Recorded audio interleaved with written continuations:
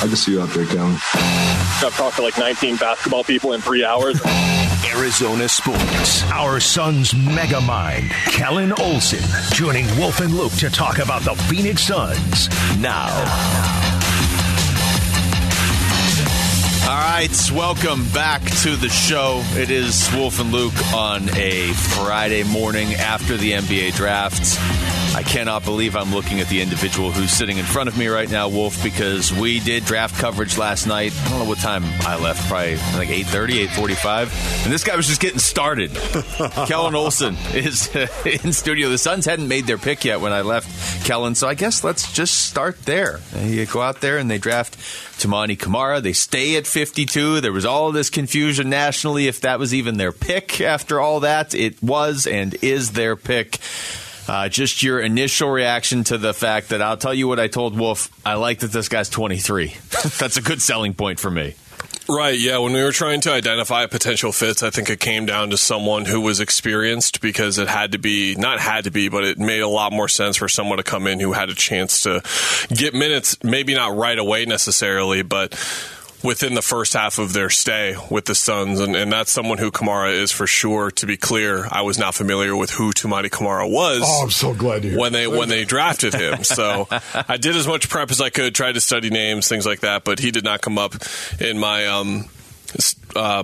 research. But with that in mind, ESPN had him as like the fifth best guy available when they picked. He was in the 60s for Sam Vecini, so this wasn't anything that was completely out of left field. And I really like the way Sam Vecini on The Athletic put it in his guide, and just like watching the brief clips that I did of him, it just makes a lot of sense what the pitch is. You've got a guy who's 6'8" with a 7-foot wingspan, who's pretty much perfect for what the modern power forward /4 is in terms of his physical stature.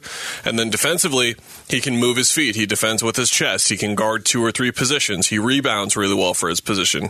Those are 2 big check marks on the rundown, and he just needs to be able to shoot. And that's the thing that's kind of not necessarily holding him back right now, but it's that combined with the upside for like a starting role, perhaps, because that's when you talk about a guy who needs to be able to move the ball. He does have some passing skills, but he had a negative assist to turnover ratio. He had 100 more turnovers than assists over his 4-year career between Georgia and Dayton. But the 3-ball improved steadily. He was about a 63% free throw shooter, which isn't a great indicator, but the improvement with the 3-point shot, it looks good. So if that just continues to go, and the way Vecini put it is, if this is a guy who hits threes, he could contribute to a team right away, and the team picking him or signing him or whatever it was going to be is just betting on that 3-point shot, because if they get it, they could get a guy who could help right away, and defensive-minded guys just keep coming in, right? And Killer, how soon do you think we'll know about Camara as to whether or not he can actually contribute this year? Well, you know this, Wolf, just from like your time in professional sports as well. For young guys especially, it comes down to 1, how quickly can you understand the system that you're in? Right. And then 2, how much can you take what you got up here and use it on the field? Because I think that's a big misconception. People out there will see guys get lost on the court or the field or whatever sport it is, right? And they'll think that the guy doesn't know what's going on. He probably knows what's going on. It's just taking what's going on up there and translating it out there. It's a really big skill. So that is what it'll come down to. If he's able to really process NBA defenses and process Vogel's system, what he's supposed to do, and so on and so forth, they could get someone out who could help them out next year. Because guys at his size, I think that was the smartest part about the pick, and like the reason why I liked it the most, in my opinion, is we were talking about Chris Murray on last night's show, and someone leading into the week who's a 6'8" wing who guards multiple positions, shoots threes, and my pitch for the Suns trying to move up to get him was, you're not going to be able to get wings like this. Like, yes, you'll be able to get like a 6'4", 6'5" wing, but guys with his size that can do what he does, and Camara is that. He's a huge wing for his size, and is really the direction the league is headed in. And again, if he can knock down a shot, he can be a contributor right away. We're talking to Kellan Olson. Kellan, a lot of the names that we heard as maybe hopeful possibilities for the Suns at 52, or certainly if they could trade up like a Jaime Jaquez, they'd have to have traded way up, I guess. But like, you know, Jaime Jaquez, some of these other guys, Jordan Miller, Imani Bates, they were all gone by the time the Suns ended up picking. Was there anybody else that was out there when they took Camara that you were like, oh, I can't believe so-and-so is still out there? It wasn't so much a disbelief of them being out there, but the guy who went immediately after him was Jalen Clark out of UCLA. Yeah. He was actually the one name left of there were 5 guys I looked at, more like 6, because Marcus Sasser was on the other list, where we're looking at like the 20 to 35 range, really, that I was looking at. And then there were more guys in the 40s and the 50s. But some of those guys, Kobe Brown was a guy whose stock was kind of all over the place out of Missouri, and he went 30. Julian Strother was someone who was ranked in the 40s by a lot of people, went in the mock drafts in the 50s sometimes, and he went 29 to Denver. So a lot of those guys went, but Jalen Clark out of UCLA, arguably the best perimeter defender in the draft. He's coming off an injury. There's not much to his offensive game at this point in his career, but he's got a really set, defined skill. So I thought it kind of made sense for the Suns there, but I like the pick regardless. I don't really have any qualms with it. And I think if you have qualms with the 52nd pick in the NBA draft, seek mental help immediately. How about Adama Sanogo? Did you think it was a little surprising where he was and the fact that the Suns didn't draft him at 52? Well, to me, he was rated higher. Well, he's the guy to bring up out of UConn, I believe, because what happens when the draft ends and what happens in the latter stages of the draft is that guys begin to form out two-way contracts. And Lou Dort is an example from 5 years ago where Lou probably would have been drafted, and I believe the reports actually came out that teams were looking to draft him, but he told them, don't draft me. I've got a two-way agreement with OKC, because he could go to OKC and play right away, was on a short-term contract, and could get out of that contract, play well, bet on himself, and then get paid a whole lot of money. Now, 3 years later, he's on a deal worth $20 million a year. Good job, Lou. Attaboy. That's how it's done right there. Good stuff. So guys like him, and there are 15, 20, 25, 30 guys. We get that wave of notifications from Woj, Shams, and so on as soon as the draft ends, because those two-way contracts start to come in about the best undrafted players. And there's a lot of guys there that have some talent. Mike Miles out of TCU was another guy that I had my eye on in terms of guys that went, but the Suns have not. Yeah, exactly. Mike Miles, who single-handedly took ASU out of the tournament, that Mike Miles? That guy. Yeah, okay. No, he's not bad. Yeah. Oops, did I bring him up on purpose with Luke, perhaps? Kind of mean. Okay. Rude. The Suns have never gotten in on this. I do not know why. I do not understand the logic behind it, but they typically leave their two-way spots open, and I believe either last year or the year before, it was more like seeing what they had on their summer league team and then offering the spots then. But with that in mind, there's a significant amount of talent that is still there, in my opinion, when the night ends, and the Suns have never gotten in on it. And I thought it was more important this year than it has been ever before because of all these limited avenues that we've talked about. But they continue to not do it. I don't know why, and you can sit here and tell me it's not a big deal, but Austin Reeves was just the third best player on the Lakers, and he was a two-way signing. So we've seen precedent for how important these guys can be in a small amount of time. We're talking to Kellan Olson. Yeah, to your point, we were seeing names linked to teams in that regard last night, right after the draft, even kind of as the draft was wrapping up. I haven't seen anybody linked to the Suns yet. It doesn't mean that can't happen, but in your mind now, Kellan, and I'm trying to do this entire segment with you without bringing up DeAndre Ayton's name because we talked about him for 3 hours last night. So you don't have to take this in the direction of DA, but they didn't trade him last night. Just now that the draft is over, they've got their head coach, they've got their coaching staff filled out, they've added Bradley Beal, they've moved Chris Paul. What in your mind is the next step for the Suns this offseason? It's not only so we're talking so much about depth and balance, right?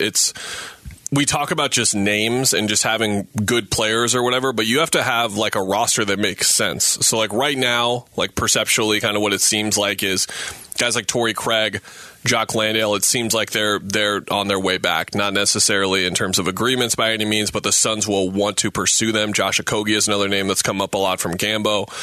So those types of guys come in, and you look at who they drafted. You got Ish Wainwright and Campaign back. There are skill sets that they need.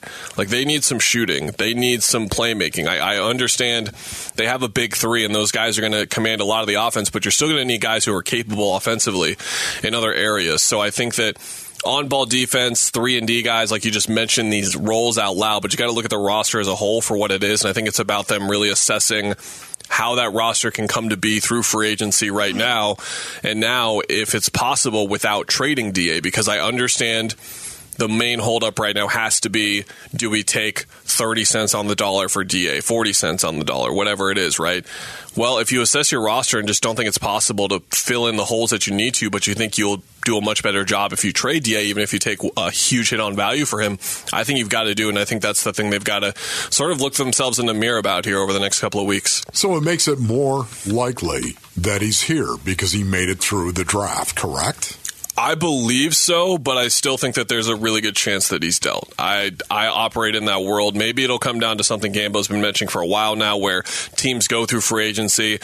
We didn't get Chris Middleton. We didn't get Kyle Kuzma, and they still are looking for a semi-big splash. They've got an opening at center, and then they say, we can get DeAndre Ayton just for like these 2 expiring contracts and this other guy who we don't want. Like, yeah, that could certainly come up on the Suns' doorstep, and they're certainly showing patience with it right now. All right, when we come back, Kellan's going to stick around. What's going on back there? Kellan's not going to stick around. Kellan, so now that we just have to go out and say it, actually, Coach Anthony Grant from Dayton is going to join us next. Oh, cool. Kellan, can you join us at 11:45? Yeah, I guess. You've been bumped. You said, yeah, I guess. We'll get a little more insight on the Suns' newest draft pick next. I can see you out there, Kellan. I've talked to like 19 basketball people in 3 hours.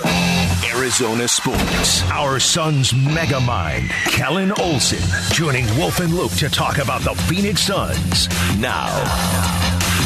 All right, Kellan's back. We're not going to bump you again, Kellan. Although it's turned out it's totally worth it. How can you say that? You weren't the person that did it. Aaron did it. That's true.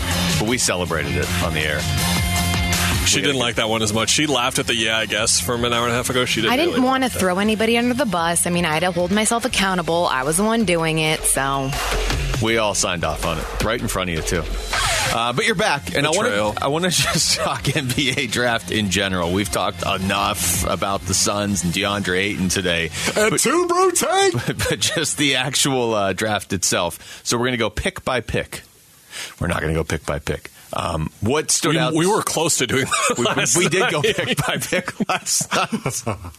I'm going to be brutal. I'm going to start at number 3 with Scoot Henderson going to Portland and the decision by Charlotte to take Brandon Miller over him. But the potential ramifications, I mean, if you want to just go 0 to 60 in a second, this could mean Damian Lillard's on a different team. And so my immediate thought is, well, hopefully it's nobody else in the Western Conference that's a contender.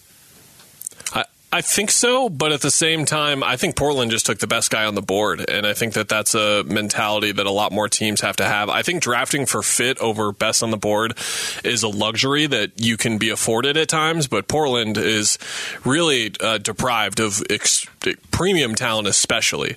So bringing in Scoot Henderson, look, if you can't find a trade partner for Dame or Dame wants to stay, great. Then Scoot gets to learn under him for a couple of months, a couple of years, however it winds up going. Can they play together long term? It doesn't really matter because Dame's not going to be there in 5 years, right? Like he's looking towards the end of his career at this point. I loved it. I know that certain times we look at a guy falling to 3, falling to 4 that we were talking about a little bit higher, and we're like, man, that had to happen for some kind of reason. These teams know what they're doing. And you just look at past precedent, like it happens all the time. Like the biggest example in the history of the sport, of course, is Michael Jordan when it happened with him. It also happened with Luka Doncic a couple of years ago as well when he went 3. And even like in that draft, like you talk about Trae Young, and then even look at someone like Jaren Jackson Jr., who has gone on to be a much better pro than Marcus Bagley or DeAndre Ayton at this point. So it happens all the time in these sports. I'm not saying he should have gone number 1, of course, but at number 2, I thought Charlotte really screwed up not getting him. And the way Scoot was talked about and the way that I felt about him in the time that I got to see him is the way that we typically grade what we expect the number 1 prospect in the draft to be.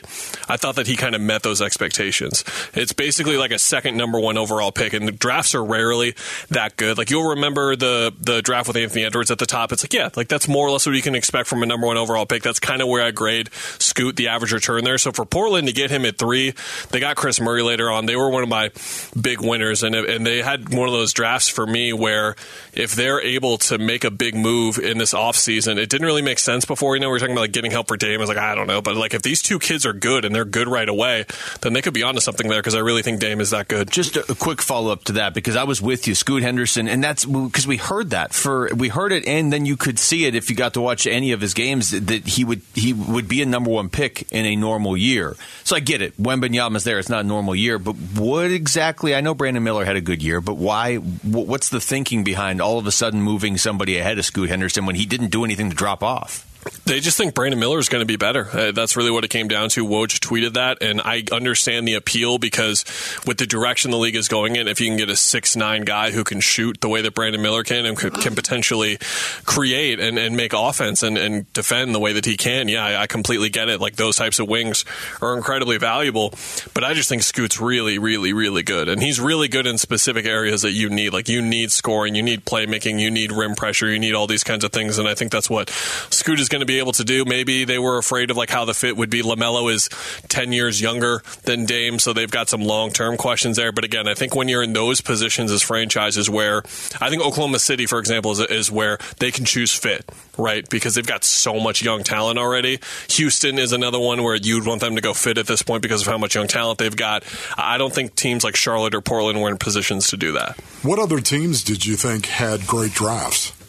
I really liked Dallas to keep it in the West. They had this kind of tricky thing that happens in drafts all the time across all sports where they've got their guy in mind and who they want to take at 7, 8, 9, 10, 11, 12, wherever they're at. They were at 10, and they got an offer to trade down from 10 to 12, and they're doing that 15-minute sweat wolf where they're like, is he going to be there? Is he going to be there? Is he going to be there? Is he going to be there? Because you can get Jedi mind tricks sometimes and moving on, and then all of a sudden your guy's gone, and it wasn't worth it. They got their guy, Derek Lively, the second out of Duke, who 7'7" wingspan, a center, and what he does well is kind of what we've been talking about, to bring it back to DeAndre Ayton, because we can't talk enough about DeAndre Ayton on this show. You did it this time. I know. What you're looking for out of a center next to Luka Doncic is set screens, dive, protect the rim. Like, you're looking for those three things. You're not really looking for a dynamic offensive player by any means, and that's not what Lively's going to be, but he can do those things really well and projects to do those things really well. When they moved down, they got off of Davis Bertans' contract, which I believe was down for $17 million next year, and then they immediately got a trade exception from that, which they immediately used later in the draft to not only acquire a pick, but they got Rashawn Holmes' contract as well, which is a guy who, as we've seen in Phoenix, can do those same things. Most of the offensive side, but you can imagine him diving, catching lobs from Luka Doncic. That's pretty easy to picture. And then they got Prosper, the versatile defender out of Marquette. Luka, not much of a defender. It's okay. That kid can take some of the defensive assignments. I liked what they did overall. And then we mentioned Portland again. Like, I really liked what they did as well. I liked those two drafts specifically. Cam Whitmore is probably the name that fell the furthest. We were talking about this with Vince last night on the draft special. That was a guy that you could see him as high as number 4 in mock drafts last week, and he ended up going 20th to the Rockets, so a nice grab there. But aside from him, any names that you look at and you're like, okay, this team probably got a steal worth where they were able to get him? I really liked, and we talked about him last night, Cason Wallace, to bring up OKC again. Just a really awesome point of attack defender, and I think that over time, what is going to become one of the more valuable skill sets, like we talk about 3-and-D guys, I think if you can get a 3-and-D type player that plays guard, I think that that's something that you're looking for. Because you picture a 3-and-D guy in your head, you think of Mikal Bridges or you think of like Cam Johnson, right? You think of a guy that's 6'8", 7'2", wingspan, all that kind of stuff. But if you can get a guard who has strength to defend other positions with their length, I think that's huge. And so many times these guards come in and they're young and they don't have a lot of strength, but it's hard not to watch Cason Wallace and get reminded of Drew Holiday. Now, comparing him to the best perimeter defender we've had in the league for the last 5 years, that's really high, lofty standards, but college defenders just aren't, speaking from experience, as you were sitting next to me in press boxes or whatever, watching me study 17-year-olds on YouTube while the D-backs were playing or whatever, right? Like, I've seen so many young defenders who don't know how to use their strength, but he does. And you send him to OKC, where offensively, Wallace, more of a utility guy, can do a little bit of everything.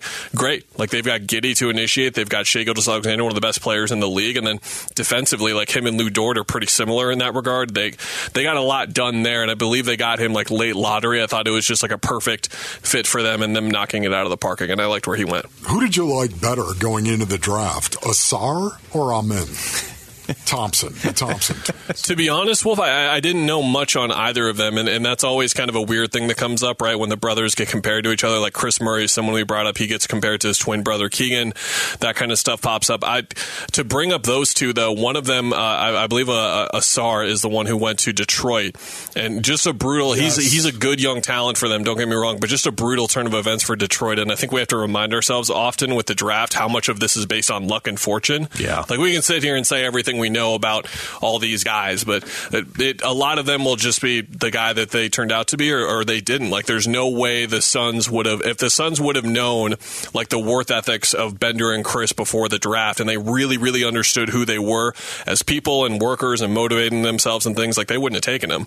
But that's just the way that it works on draft night and the pre-draft process a lot. So to look at that specifically with the lottery, the Pistons went into lottery night with the number one odds, and it's a franchise changing event. Like, think about how much San Antonio has changed as a franchise because they got Wembanyama.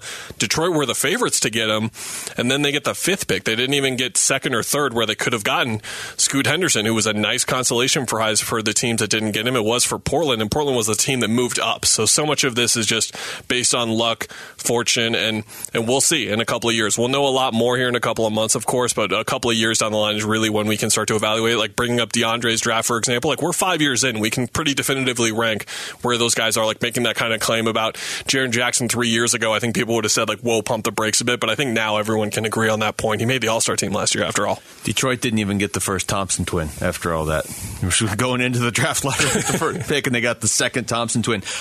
As far as contenders in the Western Conference, now I know you mentioned Dallas and you liked their draft, but did anybody that the Suns may have to deal with in the playoffs, let's say this year, did anybody in that group add anybody from the draft? You're like, okay, this guy might actually play a role right away. Yeah, Golden State added Brandon Pajemski out of Santa Clara. He was one of the handful of guys that I was able to dive into because he looked like a guy that could be there in the 20s, 30s, and that was a spot that we were kind of wondering if the Suns could get into.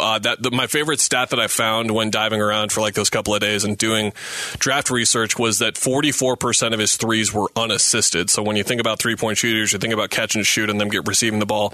Nearly half of his were just created by himself, and on threes overall, he shot 44%. So he was an elite shooter, and a lot of it was self-creation on his own, and then you get to put him in Golden State with Steph, with Clay, with Chris, and how he's going to be able to set up open looks. You look as sad as you did yesterday when I mentioned this on the show. I wonder why they liked him. So he fits right in exactly with what Golden State does. I think the role that they were kind of looking for out of Dante DiVincenzo, at least on the offensive end, I think that's where Pajemski can slide in for sure. I liked the addition there, but in terms of like really moving the needle significantly, no. And that's where I'm really interested to have this type of conversation with you when I'm on the Wolf and Luke show next week. Well, look at how organic he made the plug happen. Look at that kind of thing. That's a vertical tease. But looking ahead to free agency, and when we talk on the shows in like mid to late July, that's when we're really going to be able to assess not only the pecking order, but who really went up and down. Because right now, like Chris Paul, Golden State, we'll see. Denver got a couple of picks in the 20s and 30s, but did that really move? Like Golden State hitting on the right guy at 19 for now? We can't really say as of right now. The team that got better in the West so far is the Suns because they added Bradley freaking Beal. Yeah. Outside of that, there hasn't really been any major movement, but I'm guaranteeing that there will be over the next couple of weeks. Kellan, great stuff as always, man. Do you get to go home now, or do you have to go sit out there and wait for the next show to call you in? I'm here like perpetually until the end of time. And I love it. It's that time of year. Kellan, we appreciate it, man.